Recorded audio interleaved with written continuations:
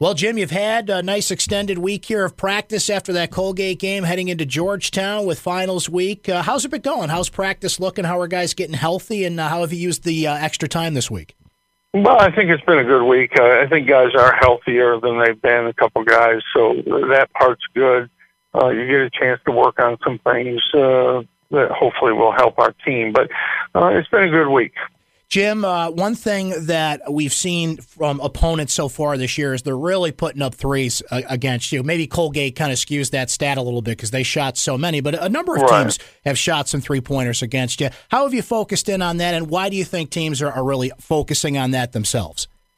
Well, three-point shooting is up across the country against everybody. It's more of a statement of what college basketball is. I think teams really are looking for the three and planning for it, whether they're playing against a man-to-man zone, they're shooting three-point shots. And, you have to be aware of that, and you have to make sure you defend the three and do a good job there. But also, we've done a really good job against the two inside. So I think all that is a combination. You have to play and plan your defense accordingly. On that note, Jim, there's been some discussion in recent years about moving back the three-point line. Where are we at with that, and how do you feel about that?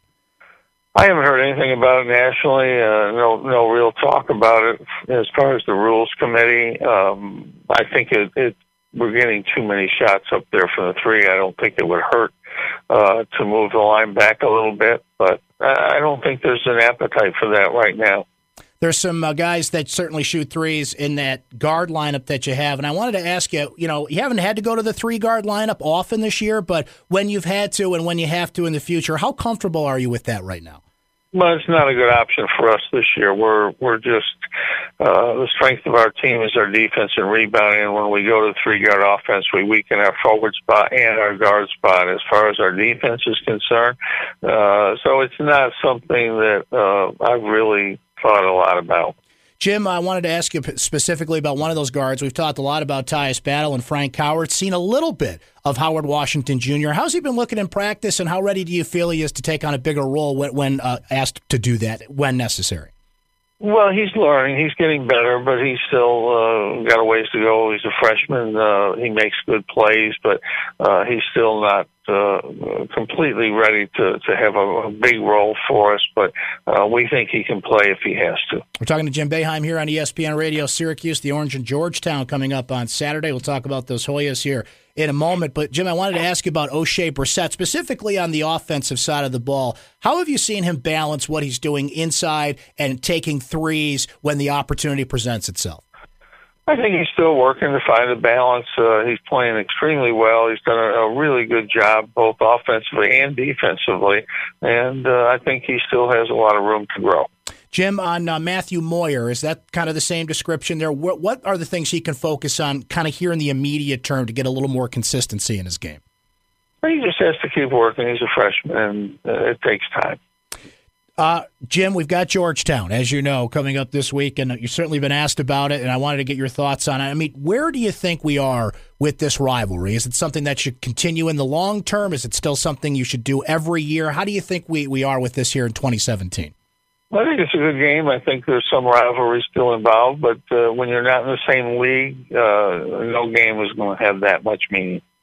Jim, Patrick Ewing is the head coach there, and we spoke a few months ago when he got that job there, and you felt he could be a really good head coach in general, not just at his alma mater, not just at the college level. How can he turn things around there at Georgetown? What kind of task does he have ahead of him? Well, I think he's done a good job already. I think, forget about their schedule, I think they have a good team. It doesn't matter who you play. You either have a good team or you don't. And I think they have a good team. I think they've got guys that can shoot, play inside and outside, and defend well. They're a very good balanced team. I think they're a good basketball team, and I think they're going to win a lot of games this year. In this matchup here, as you've gotten ready for them, certainly Jesse Govan in the middle stands out. What else about this Georgetown team do you have to get ready for in this game on Saturday? Well, I think they have good balance. I think they have multiple guys that can score and defend, and I just think they're a solid, well-balanced basketball team. You mentioned that they are a balanced and a good basketball team. Is there any concern on your end, though, about that strength of schedule and how things have turned out there for them? That has nothing to do with Syracuse. Okay. Jim, I wanted to ask you, going forward here beyond this game and beyond Syracuse, have you had a chance to see Carmelo in Oklahoma City and catch up with that? That's a team that I think has a record maybe people didn't anticipate at this time of the year. A lot of basketball to be played, but how can things improve there in Oklahoma City with Carmelo and Paul George and that dynamic with Russell Westbrook and everybody? I think with the changes they made, it's going to take time. I think it's going to take at least half the year before they can get to where they're playing the way they need to. And I think that by that time, I think they can be a good team. All right, Jim, good luck on Saturday. Always great to catch up, and we'll talk to you again next week. All right.